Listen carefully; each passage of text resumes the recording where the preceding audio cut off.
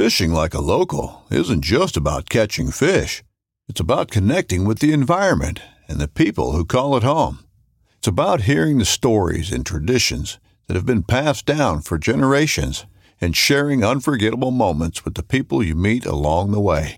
Fishing like a local is having an experience that stays with you forever. And with Fishing Booker, you can experience it too, no matter where you are. Discover your next adventure on Fishing Booker. The 1911 is one of the most iconic firearms in history. Designed by John Browning, the 1911 was the standard issue sidearm of the U.S. military from 1911 to 1985.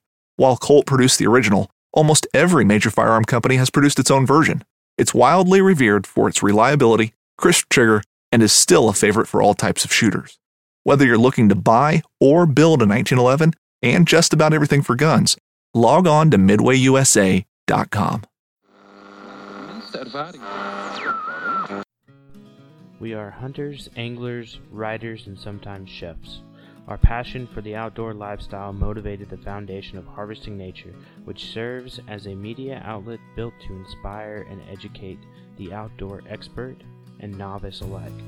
Our podcast focuses on the technical side of cooking wild fish and game, while also incorporating adventures and lessons learned from our pursuit of wild meat. Join us on our journey of harvesting nature. Hey everybody, welcome back to Harvesting Nature's Wild Fish and Game Podcast. You got your host here, Justin Townsend, and today we got another special guest with us. We got Ryan joining us today. Hey Justin, thanks for having me on. And yeah, man, and we got Corey here with us too today. How we doing? We're doing great. Good. But just first off, we'll go over a few quick updates on our on some happenings in the world of harvesting nature. I guess last podcast you listened to, we talked about that podcast 20 discount code for the shop, so that's still in effect. And we also just released new ball caps and some new a new t-shirt for the Adventures for Food podcast. So pretty cool little design of a guy paddling up a river, a guy or gal, not specific there on that intentionally, but a individual paddling up a river with in a canoe with some deer antlers and some fish and stuff in his canoe, just to symbolize the kind of get out there and adventure for food. All that. So I hope that you've listened to our now 2 episodes of Adventure for Food. So our first one, Sean West covered his turkey hunting story out in British Columbia, and then most recently you can hear Brad Trumbo's story on there on Adventure for Food. I don't know, Corey, what are your thoughts on that particular story? It was good. It's good, interesting. It was. I got to hear it firsthand when he was telling it when we were recording it, and it's nice to, hear the enthusiasm of the guys when they're telling their stories. So that's what I was going for when I came up with the idea. So nice. Well, I'm glad we're getting to ring true to that. But also just to share a couple. So I guess last week in the article rotation we have was sort of my week to shine. So you got to see 2 recipes from me, as well as an article on a recent deep drop fishing adventure that we had off the coast here in Key West, where we got a little rain, a little sea swell, and a little bit of fish. We need a little bit of fish. We got a decent amount of fish, which is okay. But we had a great debate ensued as a result of some of the fish that we caught, and I'll toss around the term bonita and bonita and bonito, two different fish that the names are almost used synonymously. So there was a lot of confusion and debate once we got back to the dock, and they told me that part of the meat was going to get used for bait, and I was like, I don't think so. So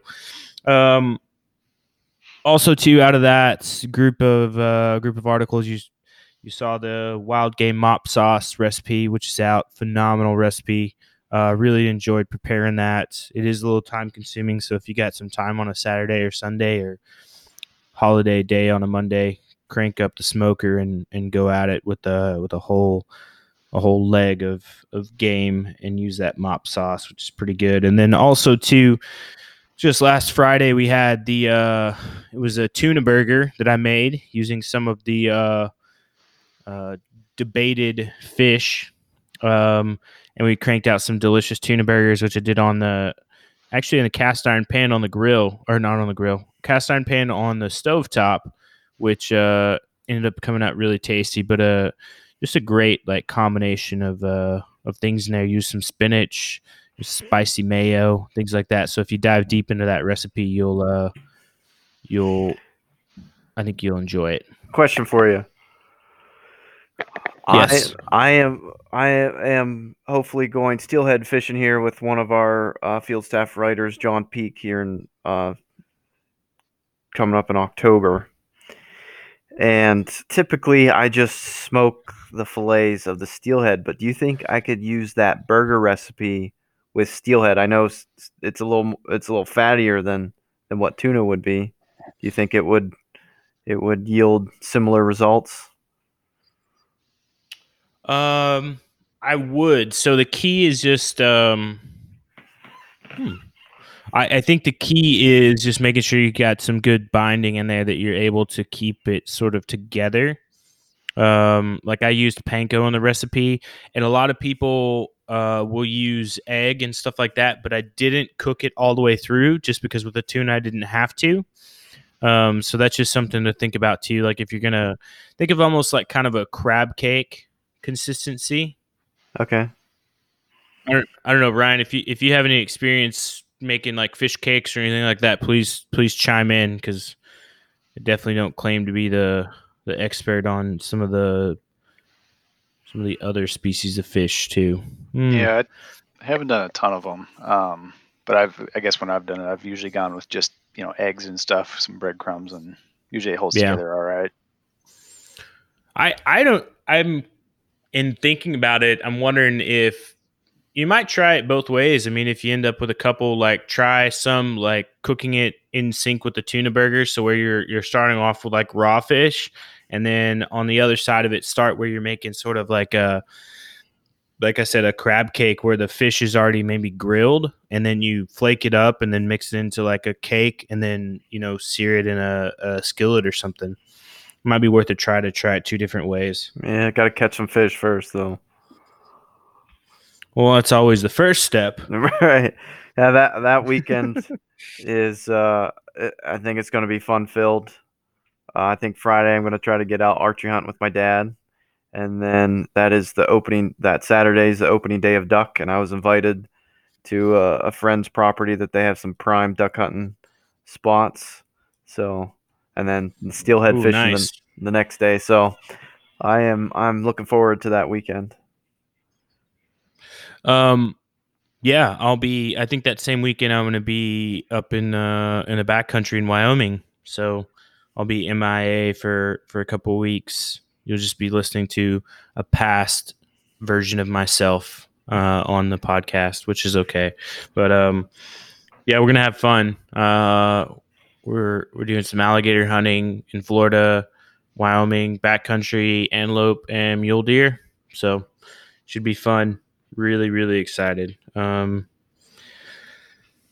Let's see. So, Ryan, do you have any upcoming plans or adventures planned out for the fall seasons here?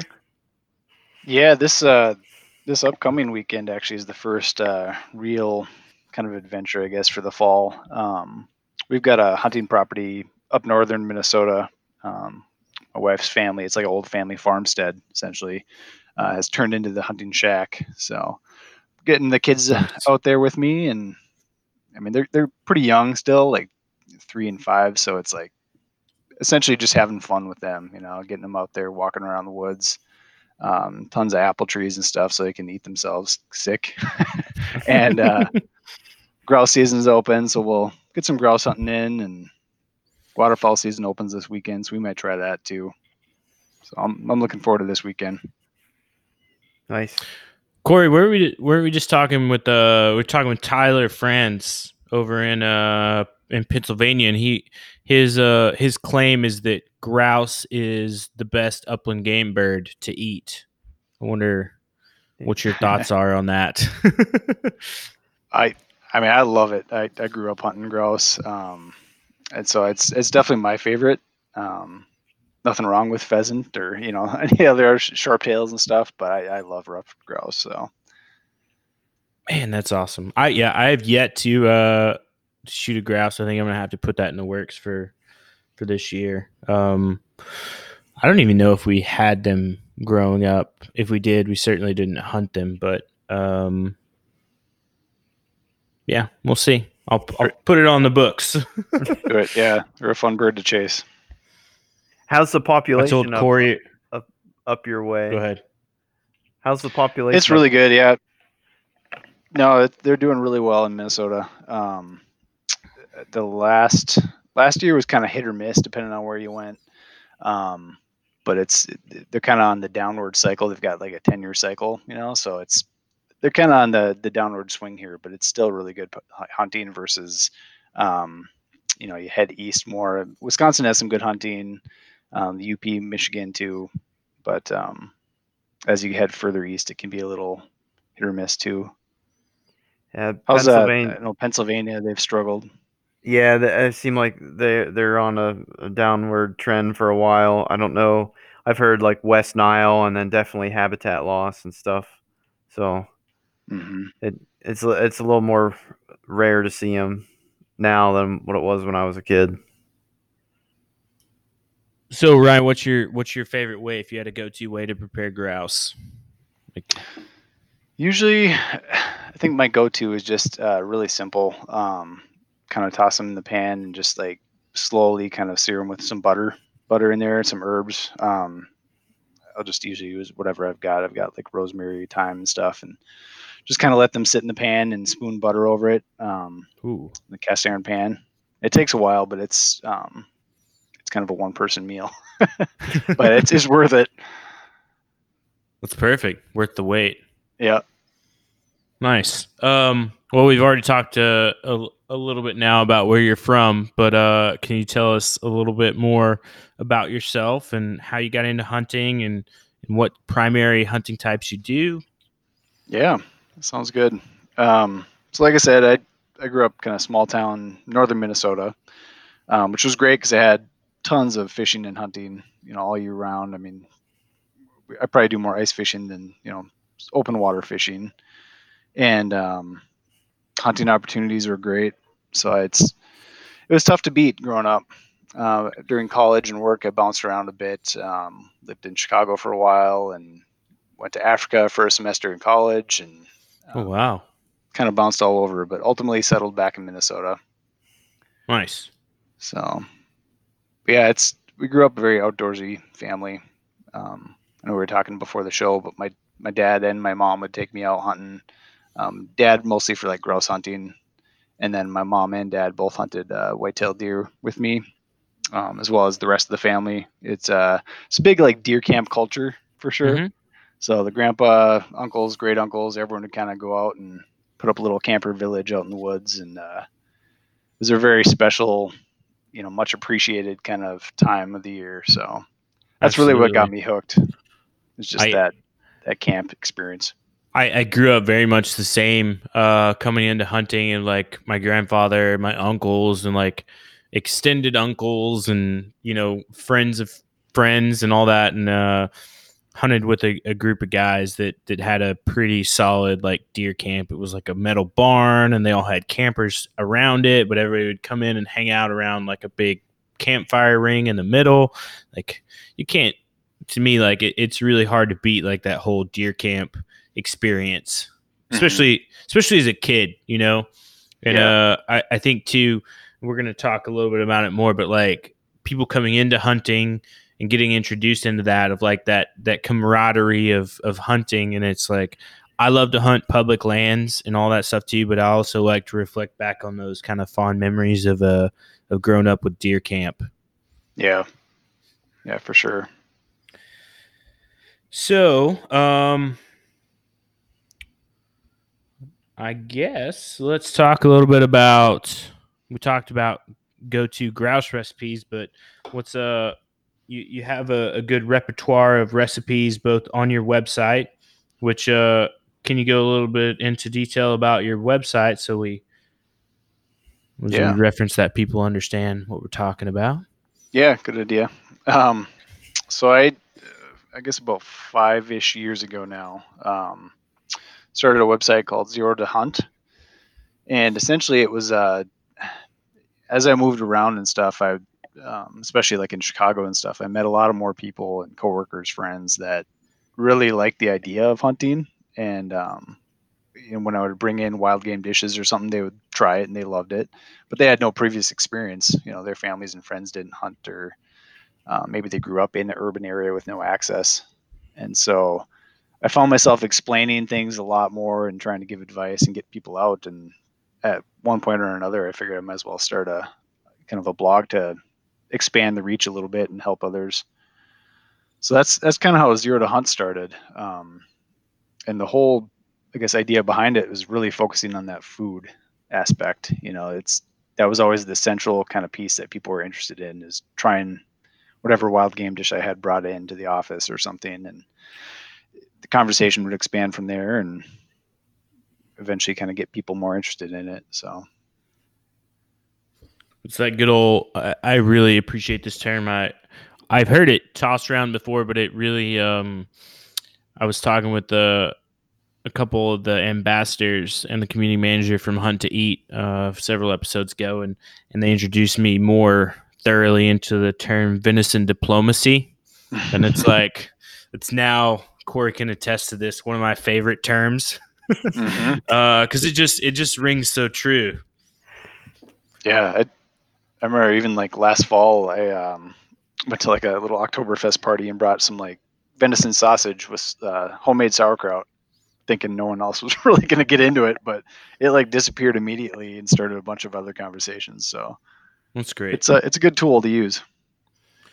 I think absolutely. So I will say that kind of the foundation of Harvesting Nature as well was created very much on the same principles of sort of like that center point being the food, but also being an inspiring and educational point for people looking to get more comfortable in the space, or to just learn.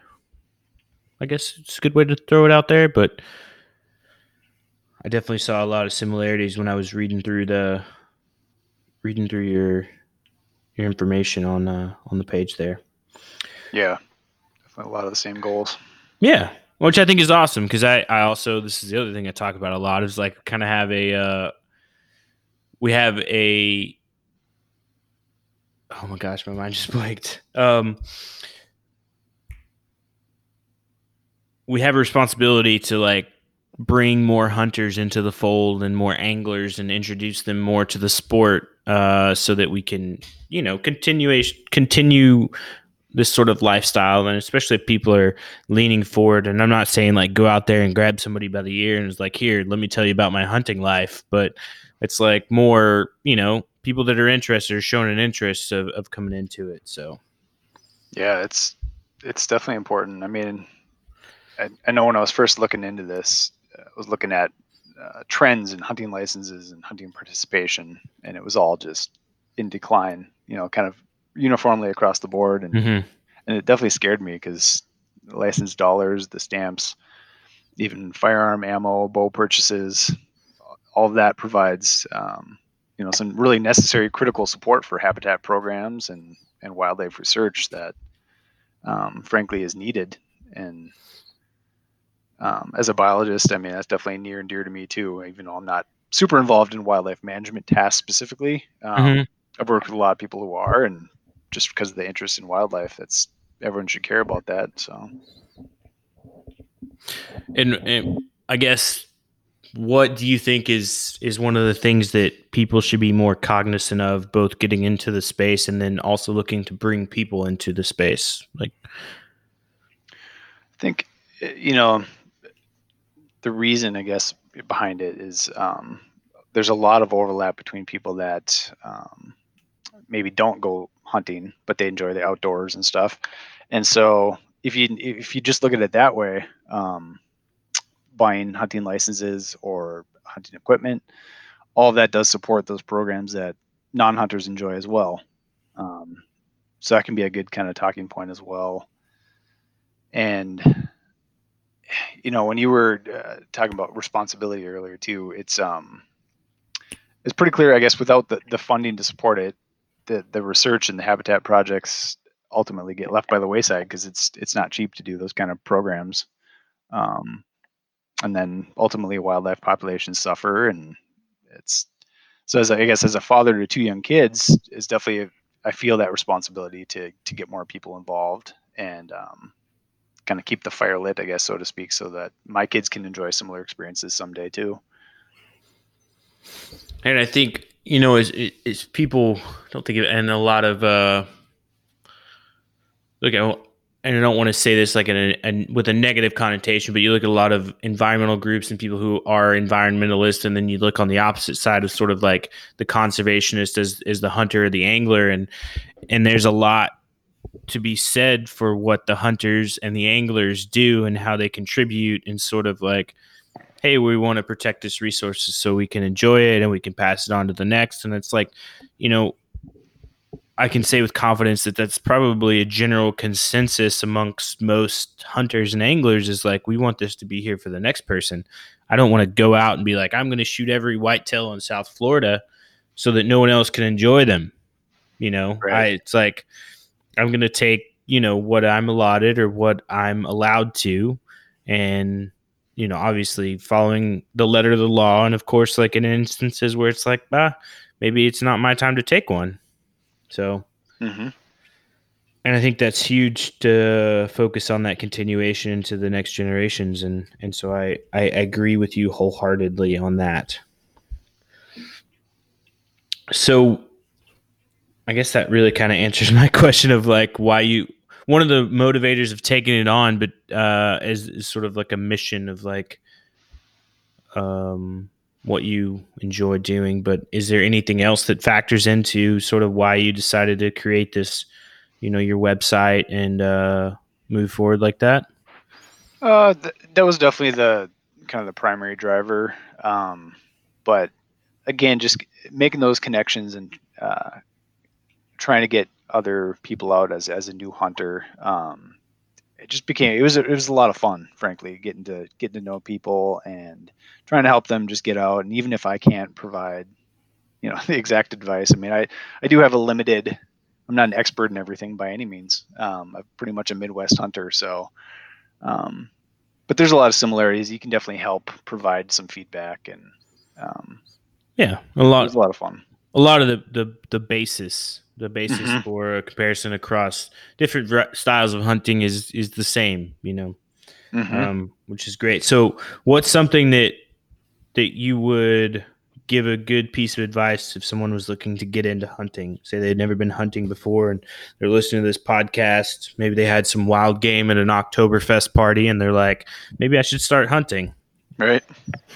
Yeah, it's honestly, this has kind of probably never been an easier time in a way because of the pandemic, and it existed prior to it too. But you can take a lot of the introductory kind of hunting safety courses online now.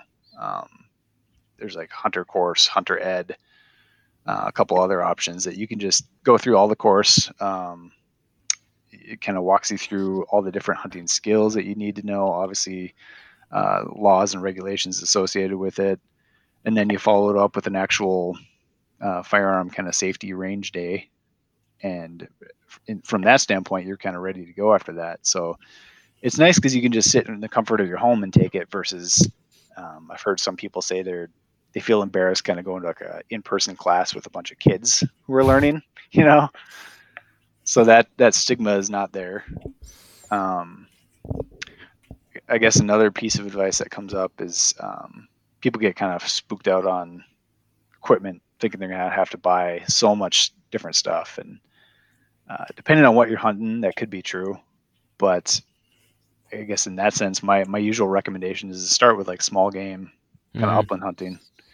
You don't need a lot of gear. You just some good boots, blaze orange clothing, and like a shotgun, and you can go chase squirrels or rabbits, grouse. In my neck of the woods, there's quail.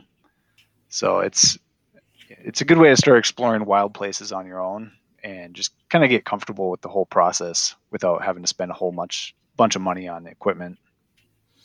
And I think like down here, a big one is like squirrel and dove. Dove is probably a great introductory hunting because it's not super fast paced, but at times it can be fast paced. But you can also like sit back and sort of like have some good teaching moments.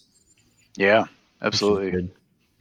And there's something to be said too, I guess, about the emotions involved for like a new hunter. If the difference in shooting like a squirrel versus like a deer is their first one, right or wrong, it's definitely some differences there, and in a lot of ways, it's kind of nice to start smaller, get more comfortable with cooking that one small animal, processing and butchering it yourself.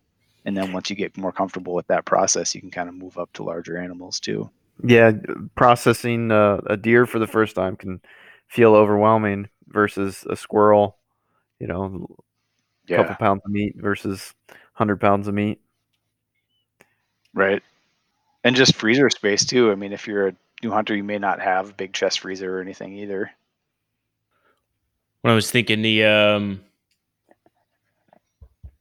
just like I always kind of bring this up, especially when I'm talking. I think I'm very curious to learn, especially like adult onset hunters and stuff, of like that emotion point of not an emotion point, but sort of your responsibility and reluctance to treat big game to have to treat big game differently, or like a fear of mistake or fear of failure, like, oh, if I do this wrong, if I butcher it wrong, like I'm ruining this entire deer, versus like if I don't make this cut properly on this squirrel, like it's still a squirrel. And this, like you both mentioned, like it could be very intimidating going into a large game animal for the very first time. And I mean, I remember back as a kid, it's just like you had kind of people hovering over you, but it's still, as I grew into adult, you kind of learn and you research and all that stuff. But it's at some points, it's very much still a trial and error. Like, well, all right, I've got my like proven method of like how I do it over and over and over again. But before that, it's kind of like you have to work into it. And for somebody coming into it without that clean slate, it's like, all right, I've got this animal, but what do I do with it? But what if I mess it up? And I'm always curious how people handle that. And it's varied responses across the board, but it's sorry, go ahead. No, please. I was just to say, it's like you said, growing up as a kid and stuff, I was always super nervous about doing the wrong thing. I'm going to cut it wrong or miss something. But the more you do it, the more you realize, I mean, yeah, you might cut it a little differently or miss a chunk here or there or something, but you're not going to do anything. I mean, you can't mess it up necessarily. It's still meat. If you cut it a little too thin and maybe it dries out a little when you're cooking, but for the most part, I mean, you can't mess it up too bad. Yeah. Agreed. That's where also too, I think it's good to have a mentor and try to, if you're someone coming into the sports hunting and fishing, we'll call them sporting events, but is trying to find someone sort of already kind of comfortable and experienced in that space to help you out. Yeah. Having a mentor is huge. Especially for a lot of like adult onset hunters. I mean, in a lot of senses, they're. Let me back up, I guess. So there's a lot of youth and women's programs that have popped up recently, which is awesome. And they've had kind of youth programs for a while too, but there really hasn't been much for just general new adults. For the last couple of years, it's kind of changed. But it makes a lot of sense because adults obviously have the ability to travel to different hunting locations. They have a job to pay for, money to spend on gear and licenses. They may have children that they can then teach how to hunt too.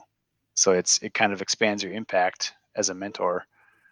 And honestly, without someone kind of doing that, or even having another new hunter to kind of co-learn with you, a lot of people do kind of give up before they really get in too deep, and it's unfortunate. So having a mentor, however you can find one, is great.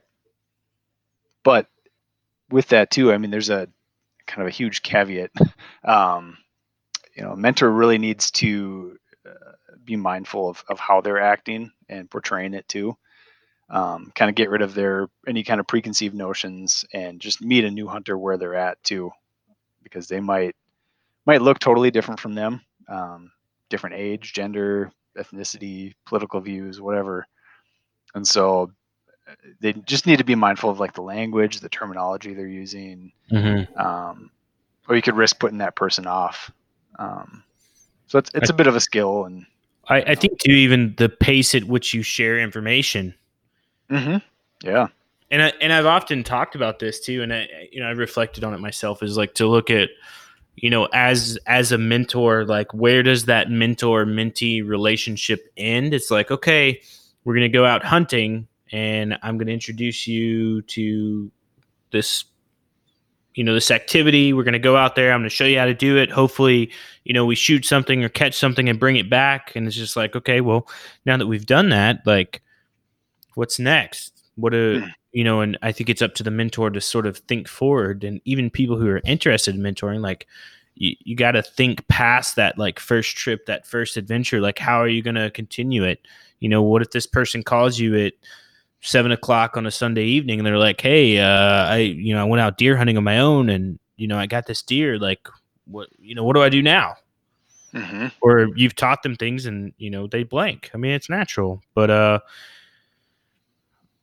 I think it's important to mention that in consideration for people who are looking to mentor, or even if you're unintentionally becoming a mentor, is just like, well, how are you going to continue your relationship? Because like you said, it's easy for somebody to get turned off by it, especially by a bad experience. And it's not sort of telling everybody to be fearful. I hope not, but, right. No, it's, but to that point, yeah, as you're going through that mentor-mentee, I guess, process, it is good to find ways to involve them in a bigger community somehow, that they can draw on as well, instead of just having to come to you for specific advice. They kind of develop their own network. And honestly, one of the best ways is to, after a couple of times going out with someone, maybe they invite someone else out and kind of co-learn, and then they teach each other stuff through that process as well, and develop their own little network of hunting friends. But yeah, that's huge to consider, instead of just kind of leaving them in the lurch afterward. Yep. I was really happy to see. So Colin, who's kind of on the podcast with us consistently, is he just moved out to Oregon at the beginning of the summer, and he and I started hunting here together. And then out there, he moved out, and luckily he got linked up with sort of a group of hunters out there. And he and I were still talking back and forth about, geese hunting and waterfowl and stuff like that. But he found like a solid group of like 4 or 5 people to go with. And so now that's sort of given him that group and that network of hunters out there that he can further his experience with, which is awesome. Yeah. I think that's a really unique thing, being in the military and moving new places is sort of a challenge sometimes. Just like you mentioned, moving all over is just to kind of, as you go places and try to get your lay of the land and try to figure out, especially if you're getting different types of terrain and different animals and stuff out. So that's where finding those, I wouldn't say like local experts, but finding people that you can link up with and sort of test the waters in that area makes a lot of sense. Yeah, I pretty regularly tell people to if they're interested in a certain species or something, join a conservation group. Join so like here, Rough Grouse Society or Ducks Unlimited, Pheasants Forever, any of those kind of groups and stuff that can really help you through different chapter events and stuff. I mean, they'll throw different knowledge sharing kind of things, seminars where you can learn new hunting techniques, or as you stay involved, maybe you borrow gear from other members and get invited on a hunt or something. So I think that's another great. Go ahead. And with those groups too, you get out of them what you put in. So if you just pay your dues and sit back, you're not going to get much out of it. You gotta volunteer to do their habitat projects or go to the meetings or do the different events with them, so that you can meet the guys and the people that have the knowledge to learn from. Mm-hmm. Yeah, sorry, go ahead. Sorry. I'll say they're definitely the experts in their kind of respective species, I guess. So it's any way you can kind of connect with others that are, lifelong hunters in that certain species. Like, you're going to learn a lot. I was just looking here, talking about groups to join and stuff, but the backcountry hunters and anglers, and Corey, maybe you can speak a little bit more about the Take Two initiative, but I was looking at their map. So whenever you look at their website, they now have their chapter map, and they just solidified a lot of chapters here in the last week or so, new chapters. And so it's looking like almost the entirety of the United States, with the exception of like Hawaii and Delaware, has some sort of chapter representation, which is pretty incredible if you think about like a national group. And there's several that do it, but it's just cool to see the growth and expanse of that. Yeah, BHA has really blown up the last couple of years. They're pretty much everywhere. And yeah, if you can get to like those pint nights that they do, I mean, it's you get to meet a ton of great people. You make new connections, and it's obviously harder now with COVID. But yep. like they're still doing a good job with that where they can. I was bummed. I was scheduled to go to the rendezvous this year. It was kind of the first year I'd pulled the trigger, and I actually reached out to him, and I was going to do some cooking demonstrations and stuff like that. And I was super bummed when it got canceled. But yeah, as is life, unfortunately. But Corey, can you tell us a little bit about the Take Two initiative? I think it's mainly for the Pennsylvania BHA, but and I think this is the second year that they're having it, but the initiative is for every hunter to take out 2 people who have either never hunted or are in the beginning stages of their hunting career or are trying to reactivate their hunting interests. It's to get them back out and mentor them to be hunters. So that's the so they're trying to build up the ranks, reverse the decline of hunting numbers. And so with 3 kids, I try to take my kids out and hunting. And so I'm more of a do as I say, not as I do, because I'm taking a friend out who hasn't hunted before, but I try to take my kids out as much as possible. So I think that's important too. Yeah, absolutely. Sorry, my headphones just started acting all weird, but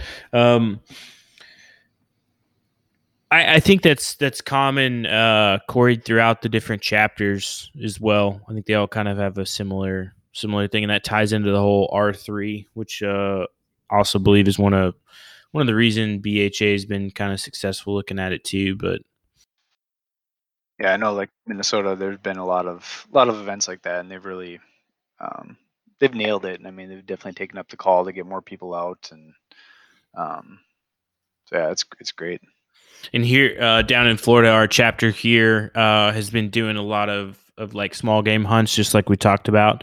And then also they've been doing like sort of cooking after which I think is really great because then you get like squirrel and you get to introduce the people, and it ties in sort of really well the food aspect of it, which is, like you and I both mentioned, is a lot that brings people into that back into the space or keeps them in the space. Yeah. Which is really cool.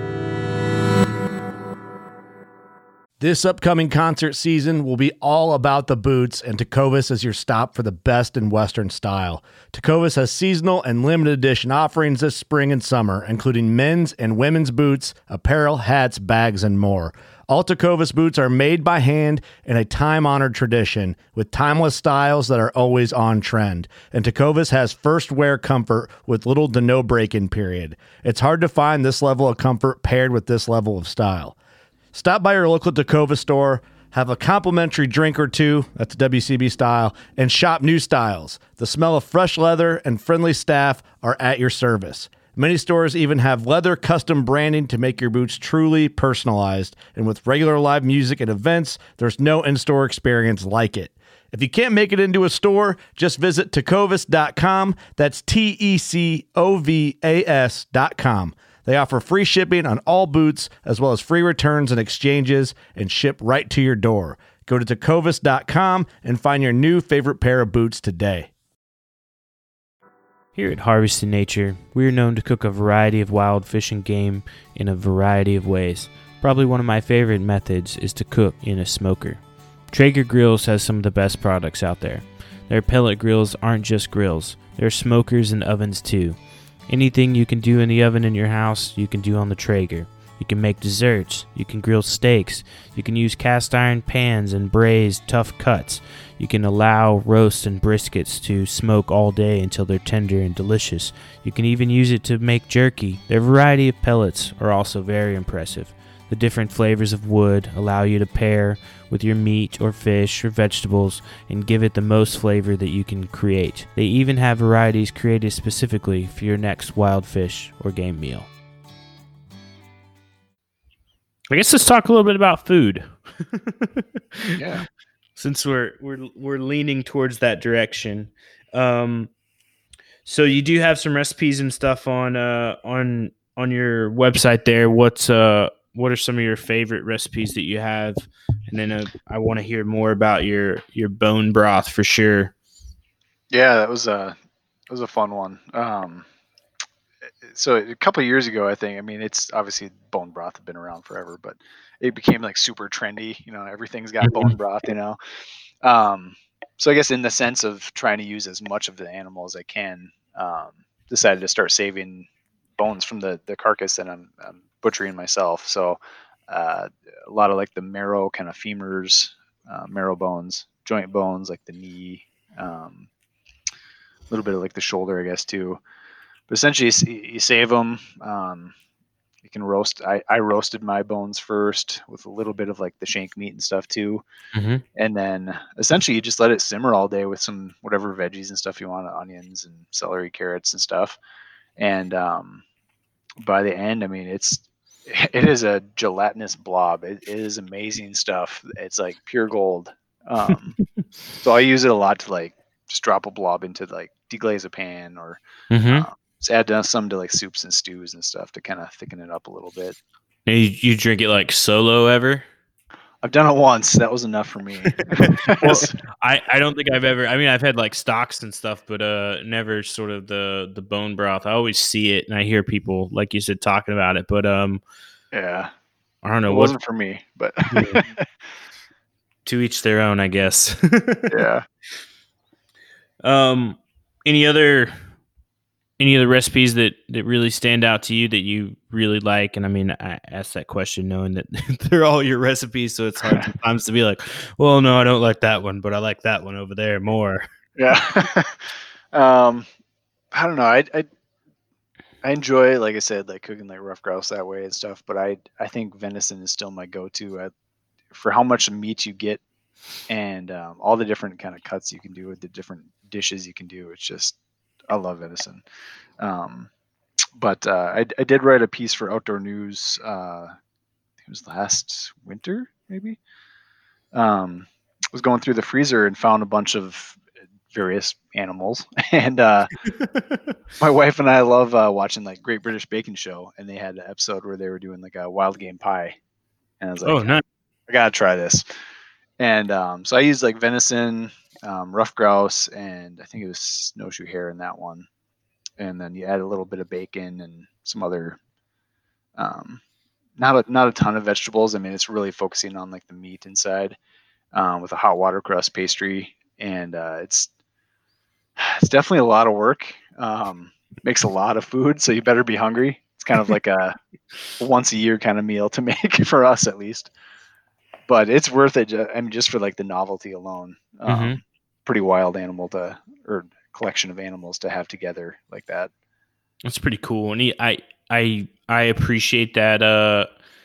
I'd say like old world, but that like sort of European pie, and they tend to also mix like a lot of different game animals together. Where I think in the U.S. You don't see that as much. Like people are like, all right, I'm gonna keep my pork over here and my venison here and my elk, and just like they may not cross the lines as frequently, but over there it's like let's put it all in the pot or in the pie. Right.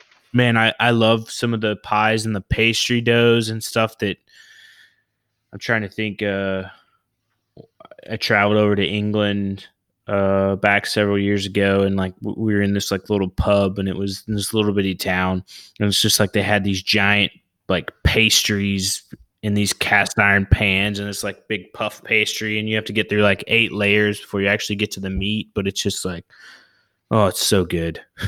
Yeah, that's awesome.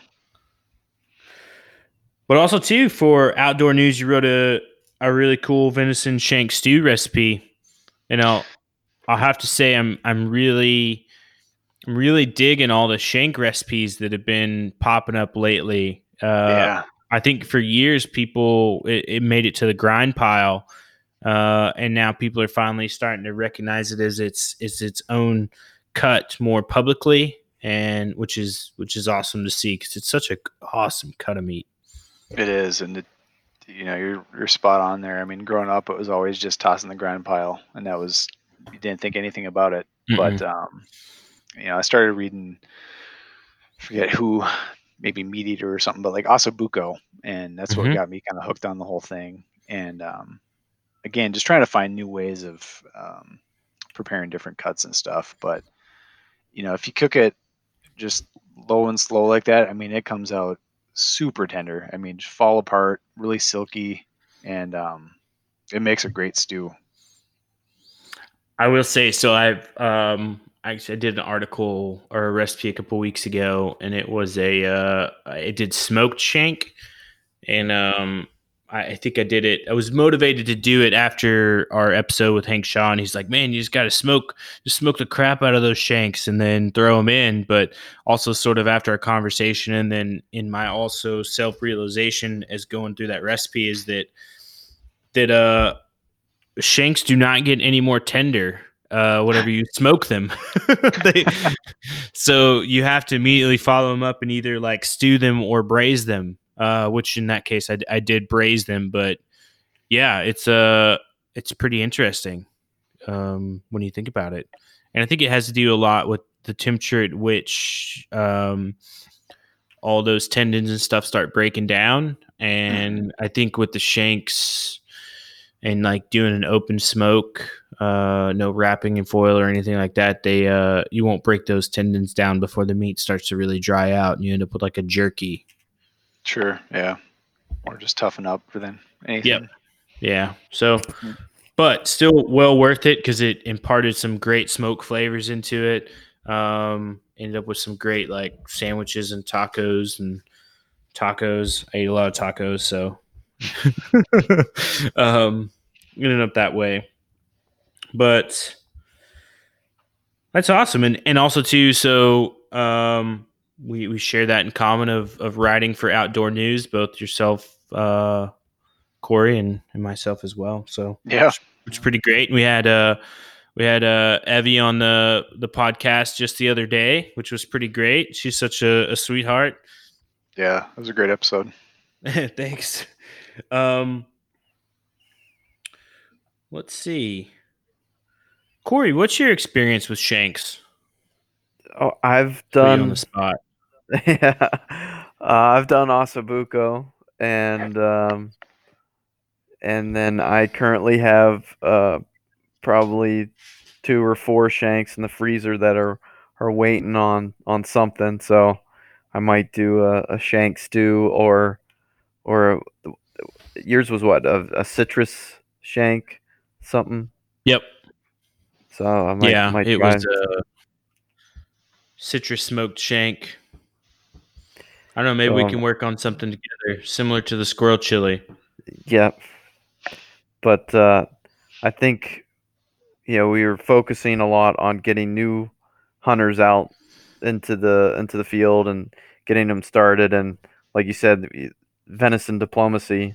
So I think a lot of recipes that are simple, relatively simple to do, and are familiar and are good are something that I think would help new hunters, further into the realm of hunting. And I think we have a lot of recipes on our website that fit that bill pretty well.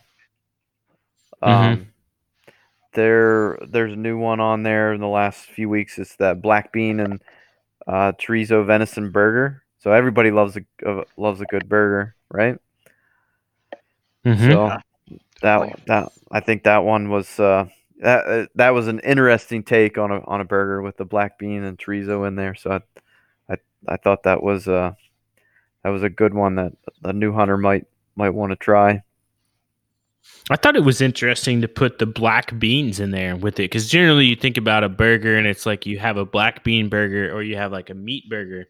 Like my when we go out, like my wife doesn't eat red meat or she just eats fish only, so she'll often get like a black bean burger or something like that. But it's always it was an interesting when I saw the two together and it made me immediately thought about like chili. Mm-hmm. So yeah, but Yeah. It's good that you bring that up though. And I think it's sort of Ryan, what's your take on that as far as like introducing people to new recipes? Do you think that you can go too gourmet or too simple? Do we have to find a middle of the road aspect on that? It probably, I mean, definitely depends on who you're presenting it to, I think. Because like I mentioned, even with like that Oktoberfest example, I mean, it was just, I didn't think many people would really be interested, to be honest. I just loved it, so I was like, I'll bring that and I'll eat it all myself, I guess. But I've also had, if it's a fairly fresh kill and stuff, I've had serve like venison heart to people that have never tried venison before. And once they kind of get over the like squeamish factor of like eating the organ meat, they said they really enjoyed it. But I do think that simple, if you can like present something that is like Corey said, like recognizable, like a taco or a burger or Mm-hmm. something, and just kind of sneak it in there without them really knowing, it's probably going to win them over pretty easily. I think one thing I've missed most during the COVID times, we used to host a lot of dinner parties. And so I'd use it as like a platform to sort of test out recipes, but also, like you said, introduce people to new stuff and just like, man, COVID's just not been a good opportunity to do that, No. which is unfortunate. So, I'm hoping that I'm curious to see how the holidays are going to play out and everything. So, would you? How much of an impact do you think the times of COVID have had on the outdoor world up in Minnesota? Well, it's definitely. I know for me, I had a couple different turkey hunts planned in the spring that ultimately had to cancel just because just nerves about it all kind of starting and stuff. Even though when you're out in the woods, I mean, there's no issue there, but the process of getting there and just everything that was going on, I think it made people pause. But on the flip side, there's definitely been a lot more people going out. Outdoor recreation has like skyrocketed since it's happened. Mhm. So, in a way, I think it's a good way of kind of hitting the reset button and getting people outside more, checking things out. Maybe they've just never had time for it. Now they suddenly did. I guess it depends on where you're coming from, but it's I was also working on a article recently with Rough Grouse Society, and there's kind of the flip side where because of COVID, it's put different demands on like paper products. So like grocery stores aren't printing a bunch of flyers and stuff, and in one case, it kind of served as like the final nail in the coffin. It shut down this paper mill in there's one in Minnesota, one in Wisconsin, and so it's a huge amount of wood that's now not going to be harvested each year, which has trickle down effects to grouse, other early successional kind of wildlife species. So there's all kinds of facets depending on where you want to go. Do you think that will negatively impact them or positively? That one would be a negative because it's like I forget how many acres. It's like tens of thousands of acres, like in Wisconsin alone, that won't be harvested each year, and so that it gets more mature, and there's a lot of bird species. I mean, deer, porcupines, and stuff. They all use a lot of young forest too. So without that regen coming up and providing a lot more food and browse for them, it could be a challenge. I guess a lot of the older trees with the shading and stuff kill off kind of new growth. Yep, exactly. Yeah. And unless they're like oak trees or apple trees, some kind of mast for wildlife to eat, there's really no food, in a mature forest. So after they do like a thinning or a clear cut for forestry operations, I mean it regrows so fast and produces literally tons per acre of food. So, and so you do a lot of freelance writing as well, and you're involved in what, Project Upland? I am, yeah. Started writing kind of on the side, just because it was interesting for me to write about several years ago, anyway, and do a lot of the writing based on my biological background, and so I write bio kind of related habitat articles or just hunting content for a lot of different brands. But Project Upland is definitely one of them. I've written for probably the longest. And have you heard of the Project Upland podcast at all? I have heard of it. I can't say that I've tuned into a lot of episodes, but yes, I've heard of it. Yeah, so it's a lot of obviously upland hunting related content, bird dogs, stuff like that. But with that, there's been a ton of like mentoring going on through connections made there too. People like tune in either to the podcast or reading the stories that they hear and just the experience of being outdoors. It's not just about the kill and the trophy shot. It's about being outdoors, experiencing that new places, bringing it back to the food as well.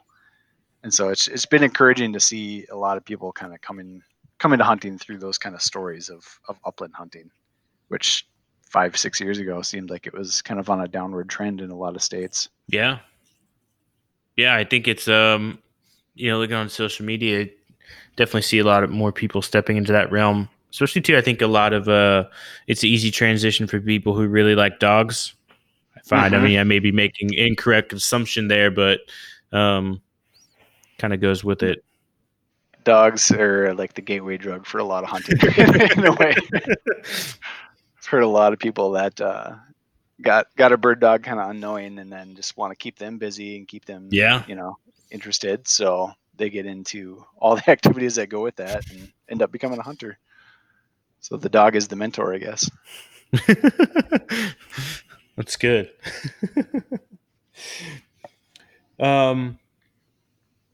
It's crazy to think too, because like upland game's sort of like one of the last frontiers for using dogs with hunting too, because a lot of states are sort of like shutting it down, which is interesting because I wonder how that'll affect trends of hunting in the future if it starts becoming more popular and people want to expand. That'd be interesting. Be interesting to see. So what is what's sort of the best way for people to connect with you if they want to reach out to you with any questions or Yeah, The I can comments, go. I guess. Yeah, go right to the website. It's probably the best way. Just 02tohunt.com. You can reach out to me there. I've got a lot of articles on there to just kind of catch up on anything from hunting skills to, if you're just totally starting new and don't know where to start.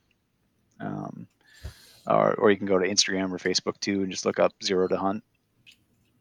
But yeah, always happy to, if I don't know the answer, like I said, I'm mostly a Midwest hunter, but if I don't know the answer, I've probably got some kind of connection with like a conservation group that could get you more involved. So Yeah, awesome. Corey, do you have any last thoughts for us? I just want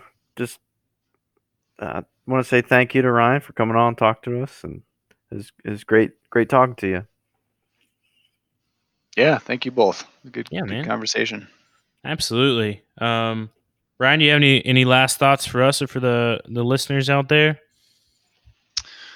No, I think so. I think it's just it's encouraging to see again with like the overlap and focusing on the food and just the potential scale of effect that food can have.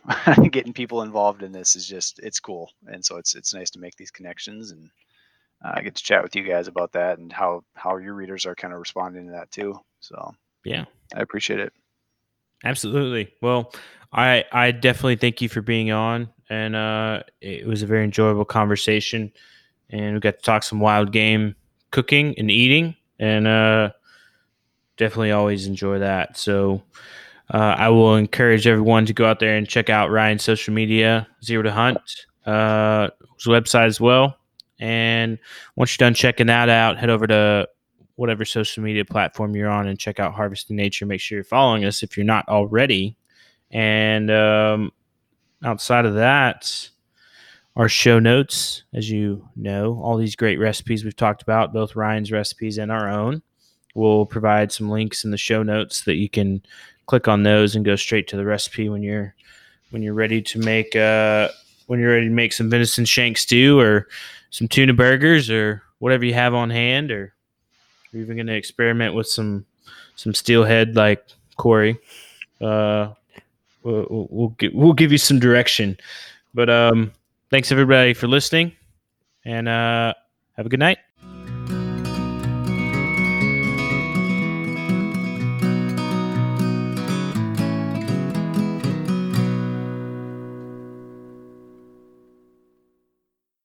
Think with 4 of us spread out on a tiny island that the task of tagging a whitetail would not be a big thing. But as I've learned, no matter where I've been, whitetails can be damn tricky. Pursuing wild game in wild places. Tune in to Hunt Stand Presents Saturdays at 8:30 p.m. Eastern. Waypoint TV, the destination for outdoor entertainment. Spend your Saturdays with life on the water. Join Captain Brandon Simmons for fishing, diving, travel, and so much more. You want to succeed, you want to fish, you want to be one of the greatest. Oh, look at that thing, dude. Wow. Oh. Let's see what kind of trouble we can get into today. Don't miss Life on the Water every Saturday night from 7 to 9 p.m. Eastern on Waypoint TV. The destination for outdoor entertainment.